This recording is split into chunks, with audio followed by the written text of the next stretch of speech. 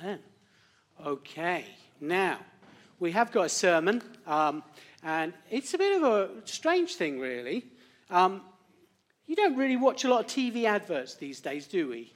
Because some of us kind of watch kind of Netflix and Prime and all those kind of things. So we don't really watch a lot of adverts. And the other day, I watched an advert with an interesting strapline. Okay, because I was thinking that some of these companies and banks today, they have some very interesting straplines, don't they? Do you know what NatWest's strapline is? Making things better. It's actually the two words, another way. You think, what does that mean?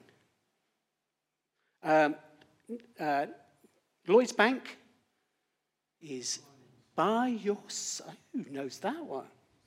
By your side. Isn't that a load of garbage? It's true, isn't it? Eh? By your side. Basically, we want your money. Banking, a mortgage, a loan, we'll take your money, we'll give you a little bit to put it in the savings bank, and we'll just make more money with your money. So actually, by your side is just, I think, garbage. Anyway, but I was watching this advert the other day, and it was a lady called Elaine Welteroth, who was a writer, author, and TV host. And she was sat in a library writing away, or typing, I think it might have been typing away. And then she got up and she went outside and got into her Audi A8, Q8 e-tron, which is a car which cost you £100,000. Okay? So she then drives off. And as she drives away, she's obviously thinking about her next book and all that garbage. And basically, this phrase comes up. Progress is a matter of character. And you think, what's that got to do with an Audi Q8 e-tron? What the dickens is just people write this stuff, don't they? And we sit there, we take it all in. But actually, I thought this phrase is very profound when we think about our Christian lives, isn't it? Isn't it? Please wake up. Yes. It is, isn't it? Because actually, what is one of the key things that God is looking for? He is looking for character.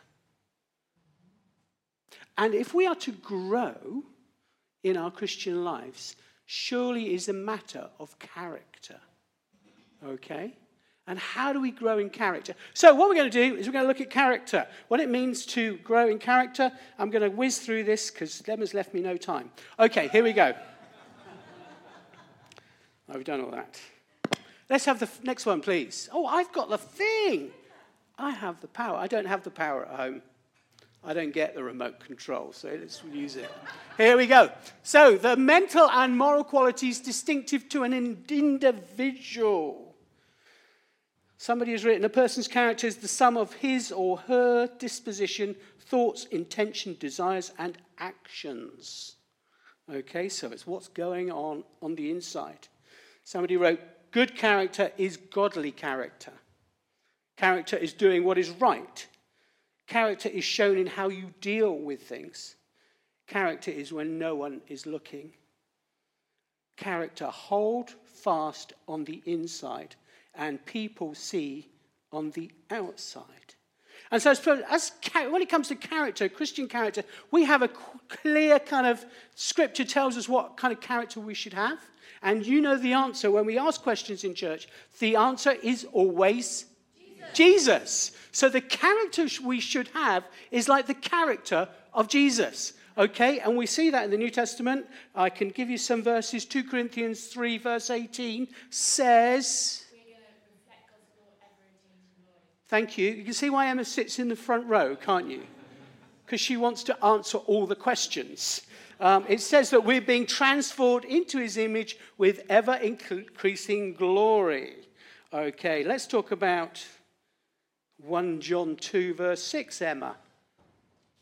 Bit blank on that one. Okay, but it says, whoever claims to live in him must live as Jesus did. Yeah? And then Philippians chapter 2 talks about how, as Christians, we should have the same mindset of Jesus. Who Jesus, being God, didn't, do the equality thing with God and so on and so on. I'm paraphrasing because I'm on the run. Okay, but so actually, what we find is when we think about character forming, it's not like sitting in the sun. Okay? Because when I sit in the sun, I change. I go from a whitey to a red person. Okay? Because my skin is very pale, I just change color. And sometimes we think, well, when I become a Christian, what's going to happen is I'm just going to change. And it's going to happen with me doing nothing. Unfortunately, it doesn't happen like that. The work of the Holy Spirit the Spirit is in you, and He's working to change you to become like Jesus. But actually, it's not just his work, it's your work as well. See, you are in partnership with the Holy Spirit. Okay? So it's will and Holy Spirit are the things that are going to change my life. The decisions that I make, the things I think about, the things I say, that's character. And when the Holy Spirit and character work together, we become like Jesus. Yeah? So you've learned that this morning. You go home and you can do stuff and become like Jesus. Yes? I'm just going to tell you a bit more. What I think godly character, Christ-like character, is what God wants for you. Because character is so important when it comes to ministering for God. There was a guy called Bill Hybels, who was leader of Willow. Thank you. She's like my little prompt here at the front. He was leader of Willow Creek. And what he used to say is when they were choosing leaders, there was three things that were really important. You needed competency. Okay, they had to be good at their job. They had to have chemistry. They had to fit in with the rest of the team. And they had to have character. They had to have a godly character. And that was the kind of mantra they had at Willow Creek. Sadly, the character thing didn't work for Bill Hybels. So interesting as we think about Christian leaders who've fallen, Christian leaders who haven't acted in a godly way. The thing he talked about most was character. And so character is so important. If you want to go on with God, if you want to be a leader, you need to have a godly character. Because that will take you much further than any gifting you have. So we need to talk about character. What is the character that we want? Well, the first thing is we need to think about the character of Jesus. What does Jesus look like in terms of his life? Okay, so what we're going to do three things because I was listening to this the other day. And somebody talked about how the value of three. They say 5 is too many. 5 things are too many things for people to remember. 3 is the goal. And I felt really good as I listened to that. I've been doing this for years, and 3 is okay. Okay, so the first thing we're going to talk about is the fact that Jesus, the character of Jesus, was loving. His life was just full of love. Why was it full of love? Because 1 John 4 tells us God is love. So actually, we think about it. Jesus is God, so Jesus is love. We never say that, do we? I've never heard somebody say, Jesus is love. Because we always talk about God is love. But surely when Jesus turned up on earth, the godly part of him, his deity, would have been full of love. And you see that, don't you, as he treats all kinds of people. As he walks around the dusty streets of Israel at the time. As he touched lepers. People whose fingers and toes were falling off. People whose nose was rotting. He would do what no one else would do. And then he was in front of 5,000 men, it's told. It could be 12,000 people. He breaks bread, he breaks fish, and he feeds them all. Why? Because he loved the people. He didn't want them to go hungry. He wanted to show his love to all those people. And so when we look at the character of Jesus, we see a huge amount of love. It just kind of flowed out of him. And it made him totally irresistible when it came to people. People wanted to be with Jesus because he was a man who was filled with love. So the implication is easy, isn't it? Okay? 2 + 2 = 4. Jesus is love equals Christians are full of love. Aren't we? Okay. Let's just take a moment, shall we, to think about that. If you think about your life, how loving are you? Now, sometimes it's easy to be loving, isn't it? Other times, it's desperately hard when people have said things and done things and maybe hurt us. But actually what God is looking for is for us to be like Jesus and to be filled with the love of God and to experience the love of God. And that's the amazing thing about the love of God. It's not just something, God loves me, this I know, because the Bible tells me sort of stuff. It's actually, God loves me, and I feel it on the inside. And it flows out of me. We had Ethel West's funeral here a little while ago, and one thing that Sharon said to me, she said, my mum was a person who was just full of love. And it was so easy to talk about that. She had love for family, but she had love for friends, and she had love for other people perhaps she didn't know so well. And Sharon just said to me, if we could read 1 Corinthians 13, and I'm not going to do it now, but love is this and love is this, because she said, that's my mum. That's what she was like. What a great testimony, isn't it? After 95 years, that somebody can say, well, actually, I've seen my mum, and I've seen my mum over many years, and what I see is love. Because the question is, what do people see when they see you?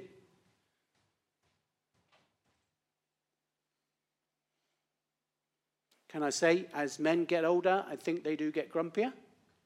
As someone who's going that way? Is that what we want to be remembered for? Or do we want to be remembered for the way that we love people, the way we encourage them through our words, through the way we give our gifts to people, for our generosity, for our kindness? You see, I thought myself, I could write probably 10, 15 things here in this sermon, couldn't I? What is the character of Jesus? Well, you would say he was kind, he was generous, but actually when you kind of sum it all up and you drag them back to the point, it's all about love. He was just so full of love. And surely that's the kind of character we should kind of have. And the great thing is that we have the resources to be filled with love, don't we? 1 Peter 2 verse something says that God has given us through his Holy Spirit all that we need for life and godliness. So actually, the love you need to show to others is available to you. Yeah? You just need to draw on it. You need to fill yourself up with love and chuck it out there. Yes? So let's move on because I'm looking at the clock. Next one is all about, oh yes, me. I'm not used to this. Power. Okay, it's about humility. Okay, so who is Jesus? Give me a few words. Come on, Em. Come on, chuck it in. Who is he? God. That's good. Give me another one. Who? Savior. Cool, that's two. Oh, we got two in church, man. Oh, dear. Healer, that's good. Reviver, yeah, okay. We could go on a long time and get 3 or 4 more, I'm sure. But when we think about it, Jesus is God, good one at the back, the Son of God, the King of Kings, the Lord of Lords, mighty Savior, Prince of Peace. Yeah, I'm on the flow, aren't I? I should be sat down there. But who is he? That's who he is. And so that's what the Bible says. This is who this person is. He is awesome. He is mighty. He's the most powerful person who has ever lived. He turns up on earth, and what happens? Born in a grotty stable, or even a cave, I think some would say, and lived a very poor life as a carpenter. And then pops up after 30 years to do ministry. And what does he say about himself? He says, the Son of Man came to serve, not to be served. And he had every right to be served by everyone else. And yet he chose humbly to be the servant of his disciples and wash their feet. He got down in the dirt and washed the grot off his disciples' feet. Wow. The humility of Jesus is amazing. Not did he only come to serve, but he came to give his life, to be tortured, to be flogged, to be put on a cross and hang there for hours before he died. He did it because of love. But when he just washed his disciples' feet, he got down and he said, I'm an example for you. This is what you should be doing. You should be washing one another's feet. You should be serving each other. And surely that's what Christ wants from us, that our lives are filled with humility, that we are willing to give ourselves to God and to others. And it didn't lessen who Jesus was, did it? He was still who he was and who he said he was. It didn't lessen it, but it showed how we should care for one another. And I wonder whether you're someone who has that humility, whether you're willing to give yourself just as Jesus did to God and to others. I'm not going to say any more about that. It's a good question, isn't it? We need to look inside. Just reminded me I had a little investigation this week, and they looked inside. And I could see what was inside. And maybe today God is saying to you, you need to look inside. Because I don't see that characteristic in your life. Because the world isn't like that, is it? The world says, go after what you want. Be number one. Take what you can. Push others aside. Go for what you want. And yet Christ shows us a different way through his humility. I remembered, I've got this, so I'll press the next one. And then lastly, holiness. Ooh. I was thinking about this, and I thought, Jesus' life was completely holy. The Bible says he never sinned. That's interesting, isn't it? And then I asked myself the question, could Jesus have sinned? Ooh, and that was a huge rabbit hole to go down, because then we get into peccability and impeccability. Look it up for yourself, because I haven't got time to tell you all about it. But it's this whole question, could Jesus have sinned? Was he able to sin? But it does say, doesn't it, that he was tempted just as we are, and yet was without sin. And we read in the Gospels that Satan came along to test him and to tempt him, and he didn't sin. And so the life of Jesus was one, I would say, of holiness. And what I mean by that is that as Christians, we're kind of made holy, aren't we? Holiness is the state we have because God has saved us. In God's eyes, we are holy, aren't we? Yes. Okay. And one day, as holy people, we're going to heaven. Yes? Great stuff. Something to look forward to. It's more certain than an English summer. Okay. We're going to heaven because we've been made holy. But actually, holiness is a thing that we have to live with every day. Because actually what happens is that every day we end up having choices, don't we? And somebody put it like this. They talked about virtue or vices. I like that because it's the alliteration of these. But virtue or vices. And we do. We face that choice every day. Today, am I going to choose to be virtuous and be holy, or am I going to choose to do the things I want to do, which are not godly, which are not holy, which are destructive? And we have that choice. Now, Jesus perhaps didn't have the same choices that maybe we had. You need to read the stuff on peccability and impeccability.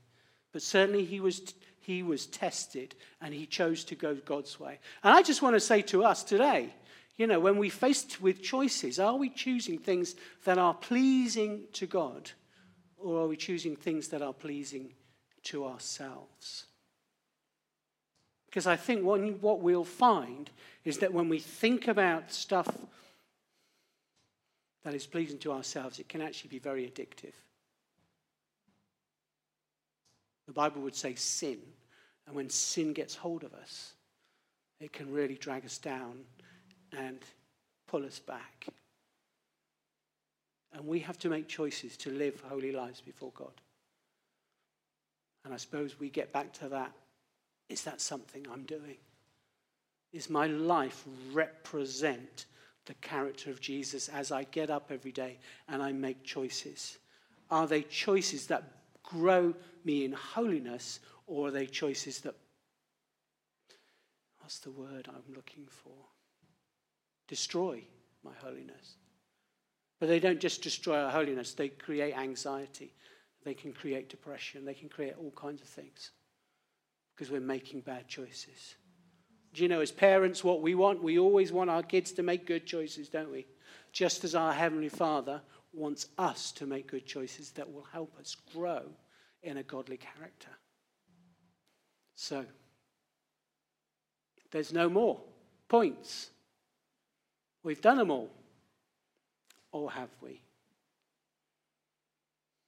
There are so many things when we talk about character, the character of Christ, that surely we would want to emulate, that we would want in our lives. But it doesn't just come as we kind of lay there. It's something that we have to work on.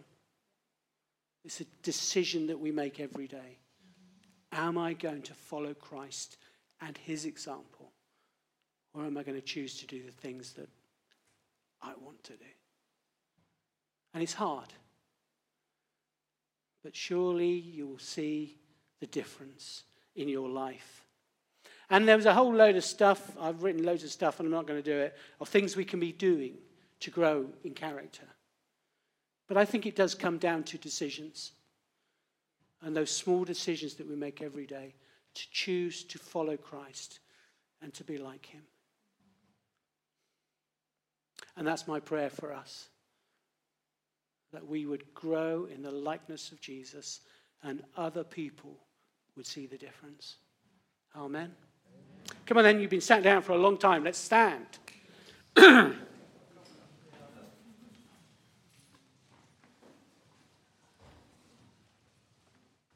Do you know, we talked about church being safe, and it is a safe place. Comfortable. The chairs aren't great, are they? This morning, maybe God has spoken to you. Maybe God's talking to you about character. He's helped you look inside. And maybe there are things that actually aren't holy. The Bible calls us to repent. We don't talk about repentance very much. It's one of those, ooh, no, we don't want to upset people by asking them to repent. But it just means turning around, changing direction. Maybe this morning God is saying to you, I just want you to change. I want you to stop walking away from me and walk to me and come back. So I'm going to pray for us. And maybe this morning, maybe you just want to put your hands out before you as an act of surrender to God, as an act of devotion and giving yourself to God today. Father God, we want to thank you. We thank you for our salvation, that that we are born again because of Jesus. We have a new life. We have the Holy Spirit, Lord. We thank you for all that you've given us. And we pray today, Lord, that you would help us to live lives that are pleasing and glorifying to you. I want to pray, Father, that you would help us become more like Jesus each day. And I want to pray, Father, for the characters, the character we have as individuals. And I want to pray, Father, for your people. May they grow in love. May love just kind of permeate their lives and flow out of them. May love be the thing that they are remembered for. I want to pray, Father, for that sense of humility, to acknowledge who they are in you, but to give themselves to you and to others, to be willing to bow and bend the knee, to serve and care for those in need. And lastly, Father, I just want to pray for a holiness that might kind of just fill their lives, where day by day they choose to walk in your ways, to say no to sin and yes to Jesus. Lord, I pray that you would shape each of our lives, that we would become more like Christ day by day. And we ask it in his precious and his holy name. Amen.